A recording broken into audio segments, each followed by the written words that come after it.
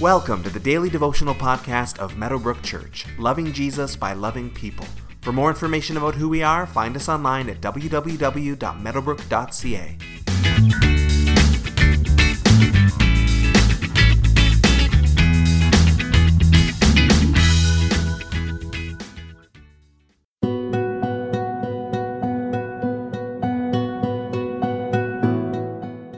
Not everything that tastes good always necessarily feels good after we eat it. Everyone's probably had this experience before.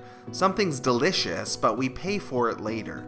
The great feeling of whatever it was we ate doesn't last, and an upset stomach is what remains instead. Knowing that, we can relate a little bit to what happens to John in today's verses from Revelation chapter 10, verses 8 through 11.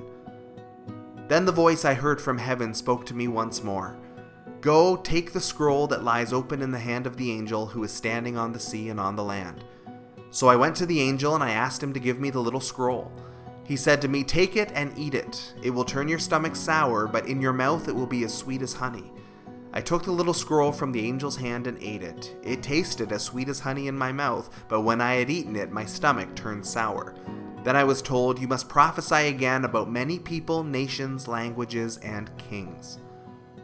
We mentioned earlier in our study about the book of Revelation that many, if not most, of the parts of Revelation have a very clear connection to the Old Testament, and that by looking at these Old Testament connections, we can get a better understanding of what's going on in Revelation itself. The prophet Ezekiel also had a scroll given to him, and he was also told to eat it, as told in Ezekiel chapter 3. Like John, Ezekiel eats it, and it tastes sweet. Like John, Ezekiel is told to go and prophesy. The scroll may represent the Word of God, the Scripture, which is possible. It seems to be a bit more than that, though. More likely, it represents the call of God, an assignment that was given to John, an assignment that was given to Ezekiel, as the fact that they eat the scroll and it instantly seems to translate into a call to go and share what God is speaking to them. When John eats the scroll, it was sweet as honey, Scripture says, but soon it turns his stomach sour. This can be the way of the call of God in our own lives. It comes from God, we know that it's good because it comes from God, and yet it's not always easy. It costs us something to walk in our calling. In John's case, prophesying about judgment and death and God's wrath would very understandably cause the stomach to sour, metaphorically. The ministry of Jesus was sweet, but the cross was sour.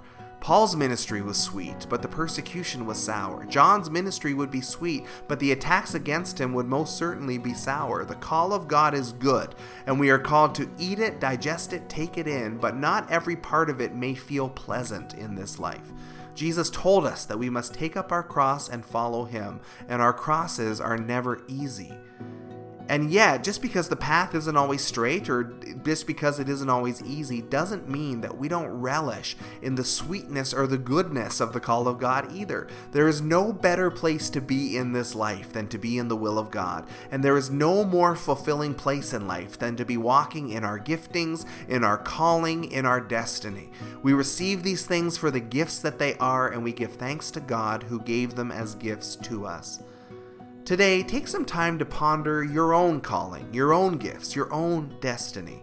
How much do you feel you are walking in these things? Do you even know what they are? If you don't, that's okay, but take some time to research and reflect and press into these things. Ask people you trust to weigh in. What do they think your gifts and your calling are? Talk to your pastor, take a spiritual gifts test online, whatever it may be, but take a step wherever you're at to go further and deeper in these things, asking God to show you how and what that looks like for you in this season of life that you're in.